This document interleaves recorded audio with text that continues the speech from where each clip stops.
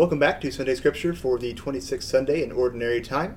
Today we're talking about our readings for this Sunday, which come from Numbers chapter 11, the letter from St. James chapter 5, and then the Gospel of Mark chapter 9.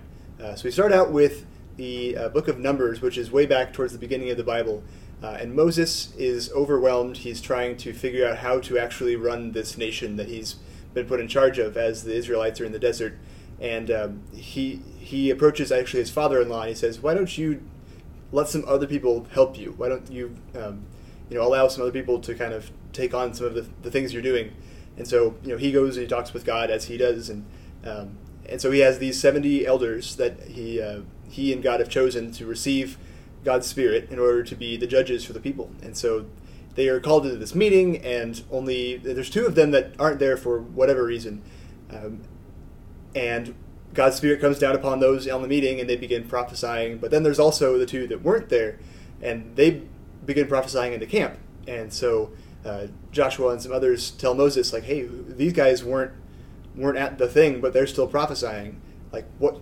How do we want to stop them? And he's like, stop them! Like, this is awesome. What if it'd be great if every Israelite was a prophet? What if we all had God's Spirit? That'd be awesome. And so Moses just totally turns the tables on them.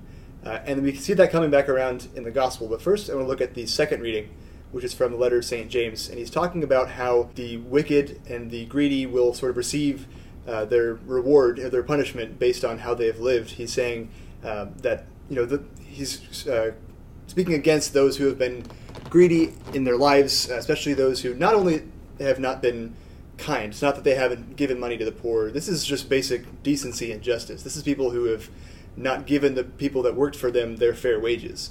These are people who have stolen from others. Those who have tried to build up their treasure on earth. Enjoy that while you can, but at the end of the day, if you're not storing up treasure in heaven, you're really missing out, and you're only going to have what you have in heaven, and the eternal punishment is what awaits you. It's a pretty scathing critique of people, and I think that obviously he's speaking to some specific people, but this is something that all of us can take into consideration. I mean, all of us have at some point or other put something else before God. We've chosen some other idol rather than our devotion to God, and place that at in the driver's seat in our life. So whether it's something big or small, all of us can learn from this reading and be reminded that whatever the idols are in our life, we have to get rid of them. If we're putting anything before our love for God and our love for others, then we're missing out, and we're going to miss out long term as well. We also have in the Gospel, it's very, very similar to what we had in the first reading, which is intentional, but it's extra cool this week. So Jesus is with the disciples, and they see some other people who are not disciples that they don't know, but they see them driving out demons from other people in Jesus' name. And so they go to Jesus and they say, hey, this guy over there is driving out demons in your name. Should we stop him? And he's like, and very similarly to Moses, he says, no, they're casting out demons in my name. They're doing the right thing. He tells them that no one who speaks well of me or who can drive out demons in my name, there's no way that they can also speak ill of me. And he reminds them, while they may be asking about a question of authority, what they're really getting at is a question of jealousy. Jesus has given them the ability to cast out demons at least some of the time at this point in the Gospel. And so at this point, there's not just the question of whether they are allowed to, it's whether they can do something cool now that I can do something cool. They haven't been with you this whole time. They haven't put in the work that I've put in, or they haven't been with you for all the same ways that I have, Jesus. Like, how do you, we can't let them do all the cool stuff that I'm now able to do. Jesus says, no, actually, it'd be great if we could all do these things. If you believe in me and you're acting in my name and you're healing people in my name, like that's great. Don't stop them. They're doing the right thing. And so Jesus then dives into a really cool point that he stays with for a lot of the rest of this reading, and that is that people are always at different places in their faith.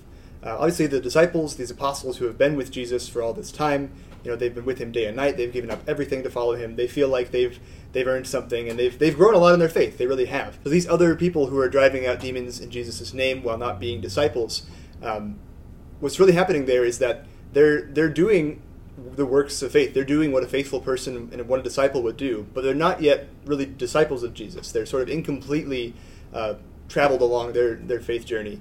And the apostles who are trying to cover all of their bases and make sure that everything in their life, they've gone much further in their faith journey. They're concerned. They say, well, these guys aren't doing everything the way that I would do it, or they're not doing it the way that I think you would want them to do it. But Jesus is saying, no, they're doing what I want them to be doing. They're not yet disciples, but they're living in my name. They're acting in my name, and that is a good thing. And then he elaborates on the way that we shouldn't discourage those who are further behind us in their faith. He says, if anyone even gives you a cup of water because of me, like that's, blessed are they. That's a big deal. If someone is only at that point in their faith, but they do it, then that's amazing. Even something as simple as that can be a huge act of faith for someone who has very little faith. And this really goes back to our first reading where Moses is talking about, wouldn't it be great if everybody was a prophet? I would love that. What if everybody had the Spirit of God and was prophesying in the streets?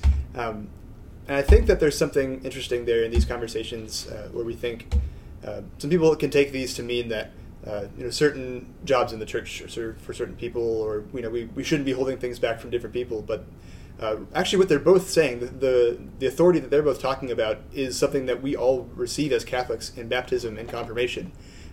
The ability to prophesy and to speak in His name and to live a holy life and to be a sort of prophet, that's all something that we receive in the Holy Spirit through baptism and confirmation. We already have all those things. We are so much closer to that reality that Moses was talking about. Wouldn't it be great if everybody had the Spirit of God? And then at the end of the Gospel, Jesus goes into another section which is related but a little bit different. He starts talking about, what is it that is holding you back in your faith? What is it that is keeping you from God? What is it that's separating you from the life of holiness that you could be leading? Whereas looking at those who have less faith, encourage them. Don't discourage them from doing the right things, even if they're not doing all the right things. But for those of you who are trying to be perfect in your faith, when you're at that point, find whatever it is in your life that is keeping you from that holiness and get rid of it. He says, if your eye causes you to sin, pluck it out. If your hand causes you to sin, cut it off. It's some pretty gruesome imagery, but he's giving this analogy of whatever in your life is holding you back from having the relationship with God that God wants to have. Get rid of it. Nothing else is worth that. Like James said in the second reading, no matter how much money and power you can store up here on earth, none of it is worth anything compared to the glory that God has for us in heaven. And so no matter what it is in your life, just get rid of those things that are keeping you from God. It's not that you should hate everything around you, not you should hate the world, but you should love God more than those things. And if they are keeping you from living a holy life, if there are things that lead you into sin over and over, get rid of those things. They're not nearly as important as the life that God wants to give you. So I encourage you this week to really think about, what are those things in my life? What is it in my life that I'm holding on to that I'm just not quite ready to let go of, that is holding me back from my faith? What is it that I'm really worshiping as an idol in this place of God in this case? What is it that's keeping my life from being the life that God wants it to be, from being the amazing, glorious, holy life that God wants me to have? And how can we start to get rid of those things? How can we start to allow God to be in control of our lives and to guide us toward the grace and the redemption that He has for us? Thank you so much for joining us this week. Be sure to come back next time. We're going to talk about the readings for the 27th Sunday in Ordinary Time next week. Until then, please pray for us and know that we are praying for you. God bless.